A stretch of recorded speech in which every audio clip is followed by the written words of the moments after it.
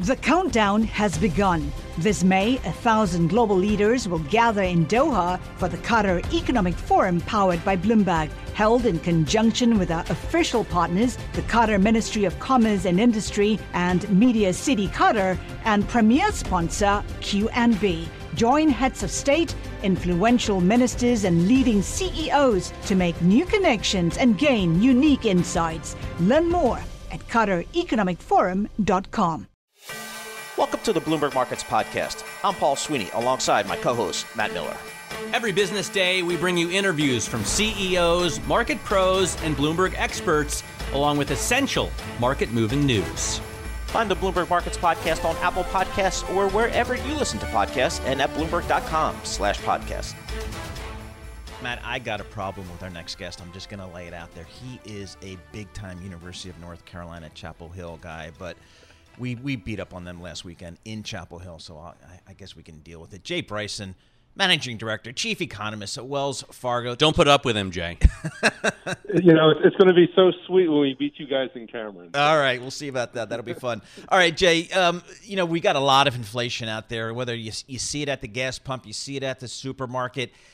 Is this something that could really be a problem for this economy? You know, we think that inflation is going to be stickier than many people, I think, appreciate this year. You know, by the end, so right now, if you look at the overall rate of CPI inflation, it's running about 7% or so. We get a print tomorrow. We think by the end of the year, it'll still be running close to 4% or so. I mean, that's a high number for most people. So I don't think that we're on the cusp of the 1976, 1977 in terms of you're looking at double-digit growth rates in inflation. But I do believe it's going to be higher, and that then the problem comes in is how does the Federal Reserve react to that, right? If they really start to clamp down on the brakes, you potentially could have a big slowdown later this year going into next year. So how hard do you think they will step on the brakes? Because this Fed seemed very dovish before Jay Powell's reconfirmation or renomination, and all of a sudden they seem pretty hawkish. Even the doves, even the candidates that the left wanted to replace Powell, seem pretty hawkish on this inflation. No, that's right. They're all singing from the same hymnal right now. Although I would point out that the hawkish members in recent weeks have kind of, dialed it back a little bit. I mean, I think they're even recognizing, look, we don't need to really step on or want to step on the brakes here. That said, I mean, we're looking for, and the market's more or less priced for 5 rate hikes over the course of this year. We also think the Fed will take steps to start to unwind its balance sheet probably in the middle of the year. That's a form of tightening as well. And so, I mean, there is, there's tightening coming up. That said, the underlying fundamentals of the economy, when you look at balance sheets of households, you look at balance sheets of individuals, or of businesses, they're all pretty solid right now. So the underlying fundamentals of the economy remain pretty good. It should, and pretty conducive to, I'll call it solid growth this year. Nothing like we saw last year, but we also don't think we're looking at a recession, in the foreseeable future. By the way, Jay, you expect inflation to continue through 2022, not at 7% levels, you just said, but maybe 4%. That's still twice the Fed target. BlackRock a couple of days ago put out a research report saying the problem is that people are buying more stuff. I love dope stuff. Yeah. My wife loves experiences and services. She would rather go on a trip and get a massage. I would rather buy a motorcycle or a car. Is the issue that more and more people through the pandemic put away their services needs and replaced it with stuff? Yeah. So what has been really strong has been goods spending. And so when you look at the CPI, again, it's a year-over-year rate of 7% right now. Roughly 5 percentage points of that 7 is coming from goods. So 2/3 is coming from goods. And we only spend a third of our money on goods. So goods are punching well above their fighting weight right now. Now, there's also been probably a fair amount of good spending that has been pulled forward. right? I mean, during the pandemic, everyone went out and they bought a trampoline or a basketball hoop for the kids. Well, you don't have to replace that every year. The same thing for cars and things of that nature. So as you go forward, what we expect to see, and we're kind of actually seeing it, is a pivot from goods spending. That should slow down. The supply chains will become unclogged. And so, the impulse to inflation coming from goods should start to cool off a little bit. But we still do have some pipeline inflationary pressures in terms of services coming through. And so that's one of the reasons why we think inflation is going to remain elevated. Again, I don't think it's going to go up significantly from here. I don't think we're going from 7% to 10%. But, at the end of the year, if you're still running 4%, that's still kind of hot for many folks. Jay, what's the risk that our Federal Reserve makes a mistake here and it just goes too fast, too far, whether it's a 50% rate hike in March or whether the tightening is more aggressive than the market thinks? It seems like they've been telegraphing things pretty well, but what's the chance of a mistake? It's not insignificant. The problem is when you start to move, and when the Fed moves, historically when it moves, it continues to move in the same direction for a while. Okay, so we don't think we're going to see a 50 basis point rate hike in March, but we think we'll see 25 in March, 25 in May, 25 in June, and then start to wind down the balance sheet in July. The issue is that it takes a while for that policy tightening to actually start to show up in the economic data. And so whenever they start to move, in a tightening sort of direction, there's always going to be the risk that they potentially could move too fast. Now, fortunately, the market does tend to send signals. If they do start to move a little too fast, the stock market probably is going to wobble. Bond yields, you could get a potentially inverted yield curve in that. And so the Federal Reserve does pay attention to the signals that the market is sending out. And so All right. We'll keep Absolutely. an eye on that. All right, Jay, thank you so much for joining us. Jay Bryson, Managing Director, Chief Economist for Wells Fargo. And Jay knows that I root for Duke and for whoever's playing Carolina. But he did pretty well there for a Carolina grad. Jay Bryson, Wells Fargo. The countdown has begun. From May 14th to 16th, 1,000 global leaders will gather in Doha for the Qatar Economic Forum powered by Bloomberg. Join heads of state, influential ministers, and leading CEOs to make new connections, gain unique insights, and uncover valuable opportunities in one of the world's most rapidly rising regions. Request your invite for this exclusive event at QatarEconomicForum.com. Let's continue our discussion of the gaming space, this time on the hardware side. We're joined by Andy Paul, CEO and founder of Corsair Gaming. That is a publicly traded company on NASDAQ. CRSR is the ticker. It's about a $2 billion market cap. Stock's pretty flat for the year, down about 50% over the trailing 12 months. They reported some numbers last night, a little bit better than expected on the EPS line. Let's get the latest. Andy, thanks so much for joining us here. What's the key takeaway from the quarter that you reported last night? Well, as you mentioned, it was a great quarter. We were pretty happy with the results.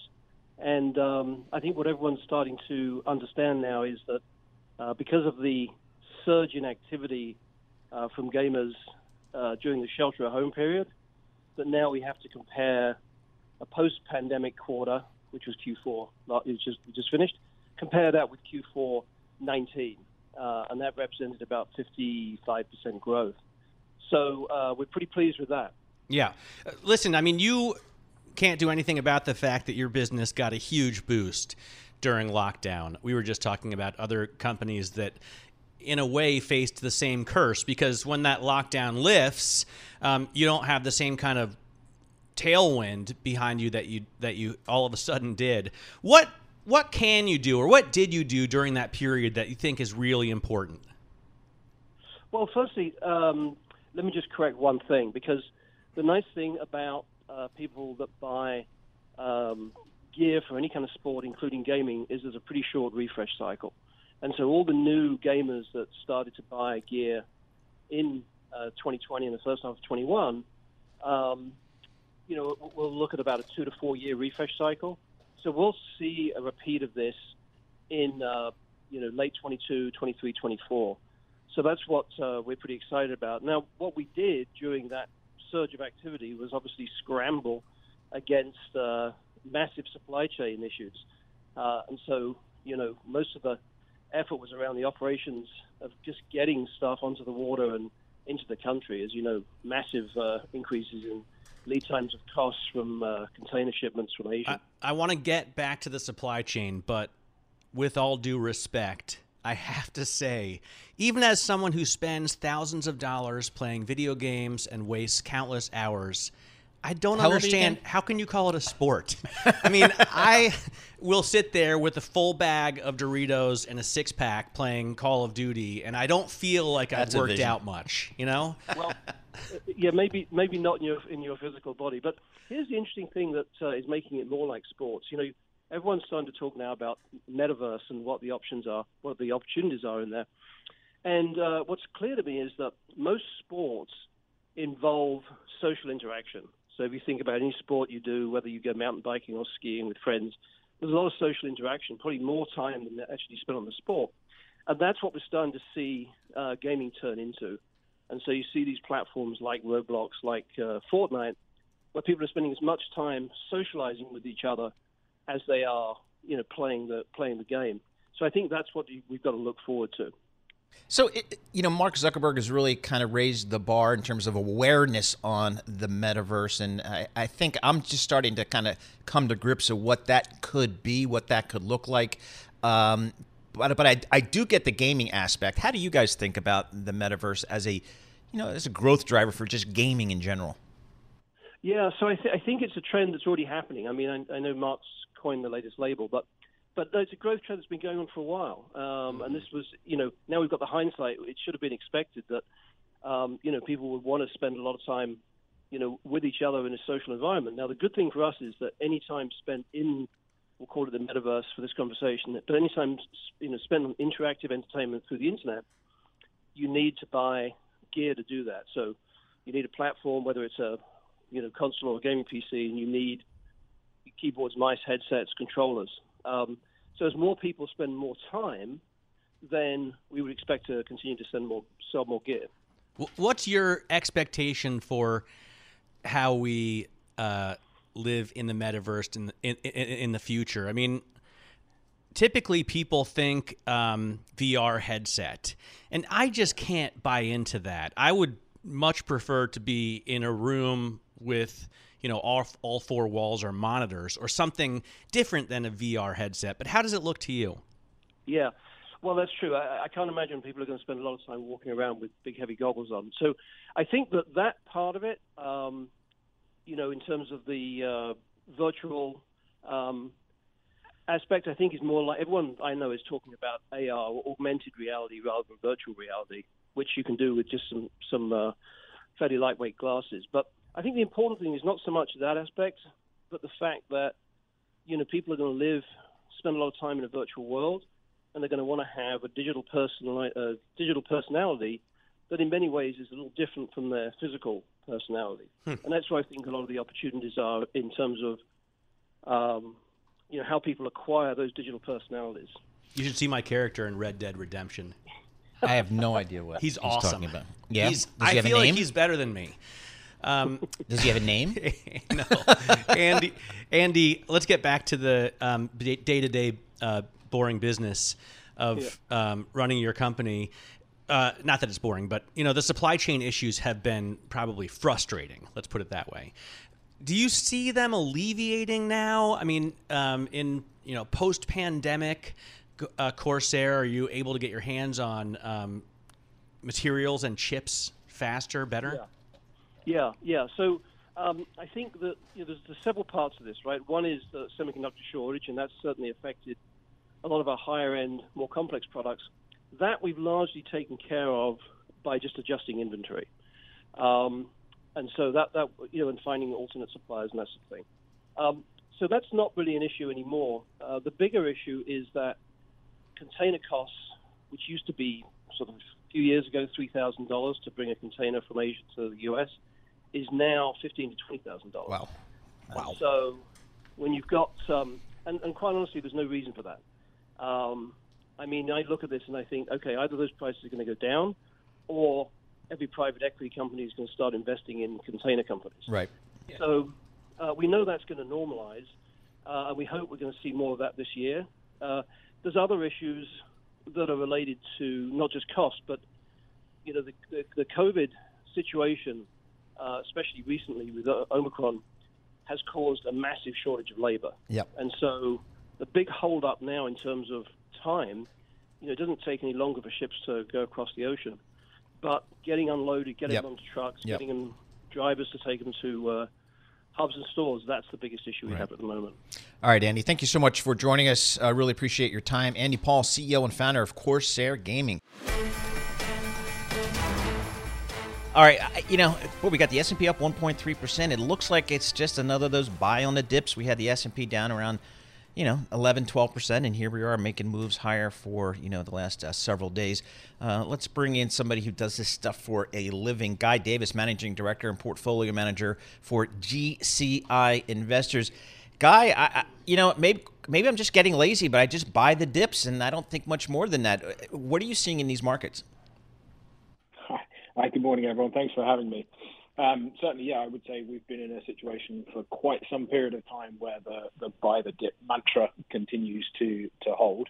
I know there are some people saying that the Fed put's about to disappear as interest rates starts going up, but honestly, I think we've seen such volatile markets just in the first few weeks since the beginning of 2022. One of the things I always think back to is that I think realistically, there's not really anybody who really knows where markets are going in the short term. And certainly our approach is always that periods like this typically provide a huge amount of opportunity. And what you often find is some very attractive companies end up getting sold off quite aggressively, even when they don't necessarily need to. And certainly as we go through this earnings season, there's a couple of stocks that I'd love to pick out and talk about in a little more detail. But you're seeing very significant punishment of individual names on specific earning days if there's the slightest whiff of increased capex or lowered guidance for the next couple of quarters. That's a real theme that we've been seeing this earnings season. Is Facebook one of those? I've just been looking at the DES page and noticed the market cap is just $600 billion, which in the age of these mega caps feels minuscule, right? Yeah. I mean, Facebook has been a fascinating company over the last, I'd say 5-10 years, but certainly in the last 12-18 months. I mean, if you think fundamentally, Facebook owns the largest and deepest network that the globe has ever seen. They're trading at like $3 per user. Exactly, and there is I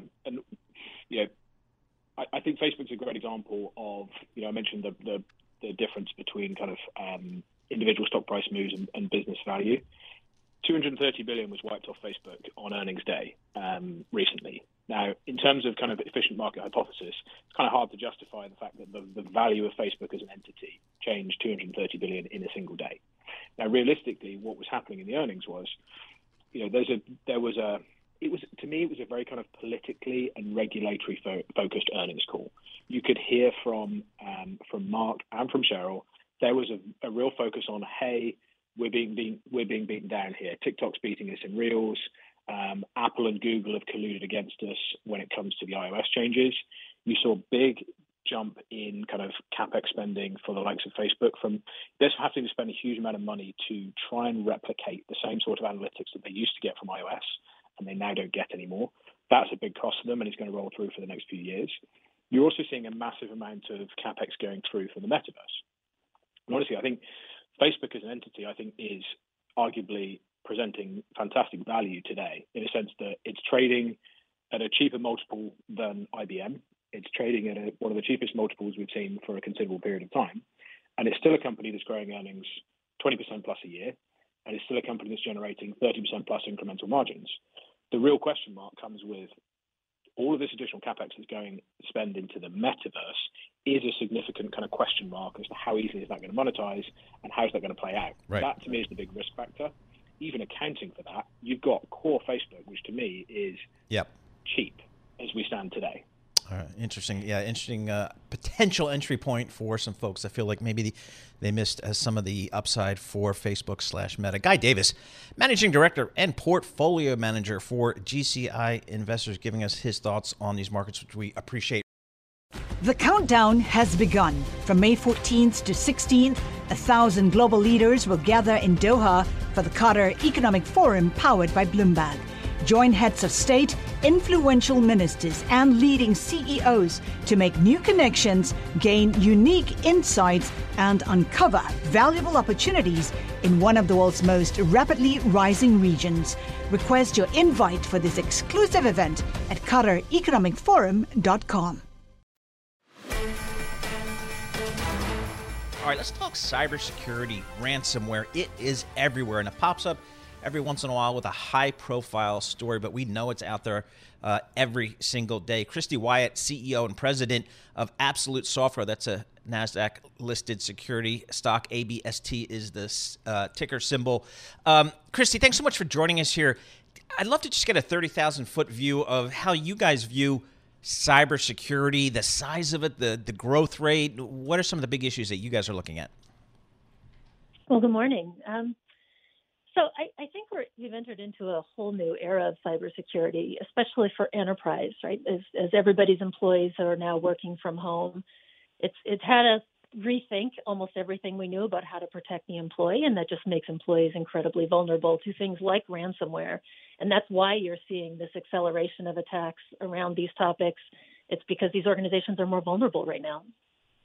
Yeah, so are we able to defend ourselves as well as are we creating defenses that keep up with the attacks, or are the criminals kind of outmaneuvering the police in this case? I think it's more of a shift, right? I think we definitely, organizations are doing their very best to keep up, and there's no lack of spending. We've seen the investment in cybersecurity accelerate over a year. I think we talk about north of is the investment, Christy, is the investment growth consistent with, because it strikes me, and this is your point, and I think it's a great one, we had everybody kind of moving out of the prison and into the wild. Everyone has taken her or his company laptop out of the building and home. And now they're on their own Wi-Fi networks, which aren't protected. And now they're, at Starbucks, and you can look over their shoulder. Like every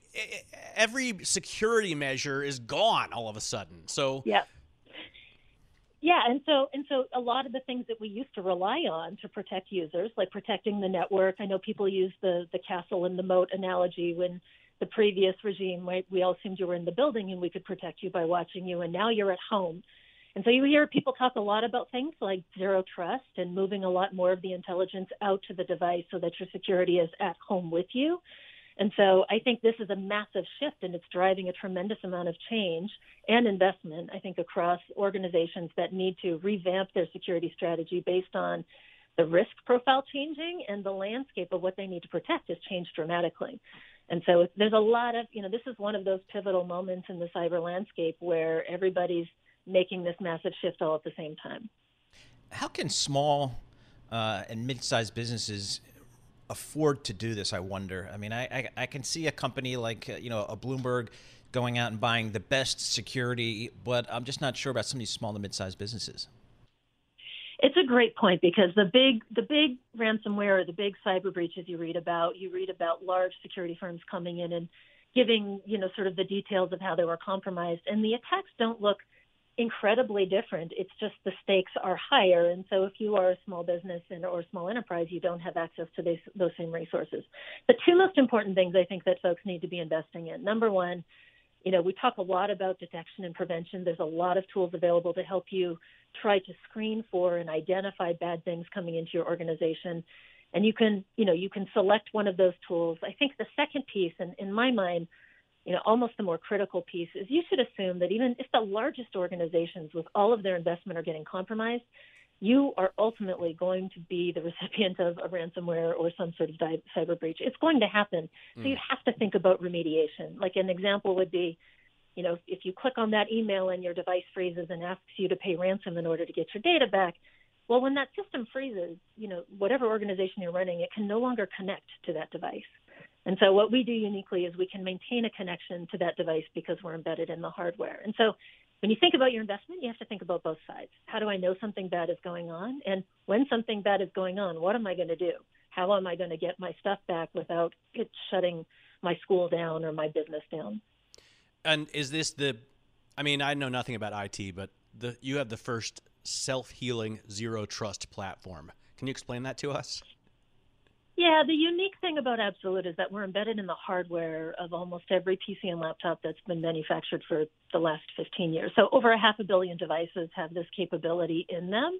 It's just to the customer to sort of turn it on by working with Absolute. And so what that means is we can monitor the health of your security applications or the things you care about.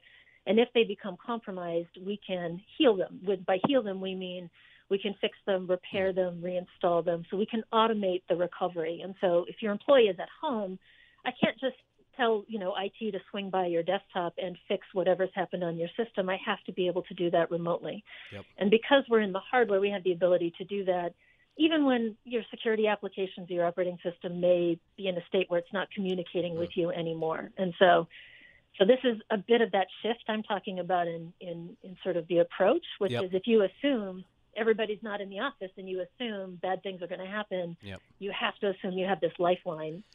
Christy, I hope it's a different way of looking at it. I hope we get to get you back. Not enough time and fascinating stuff. Christy Wyatt is the CEO and president of Absolute Software. She also was named one of the top 50 women in software as a service by the Software Report and CEO of the Year by the Globe and Mail. Thanks for listening to the Bloomberg Markets Podcast. You can subscribe and listen to interviews at Apple Podcasts or whatever podcast platform you prefer. I'm Matt Miller. I'm on Twitter at MattMiller1973. And I'm Paul Sweeney. I'm on Twitter at PT Sweeney. Before the podcast, you can always catch us worldwide at Bloomberg Radio. The countdown has begun. From May 14th to 16th, 1,000 global leaders will gather in Doha for the Qatar Economic Forum powered by Bloomberg.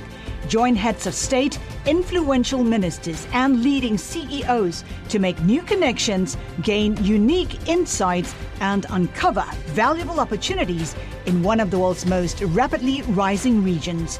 Request your invite for this exclusive event at QatarEconomicForum.com.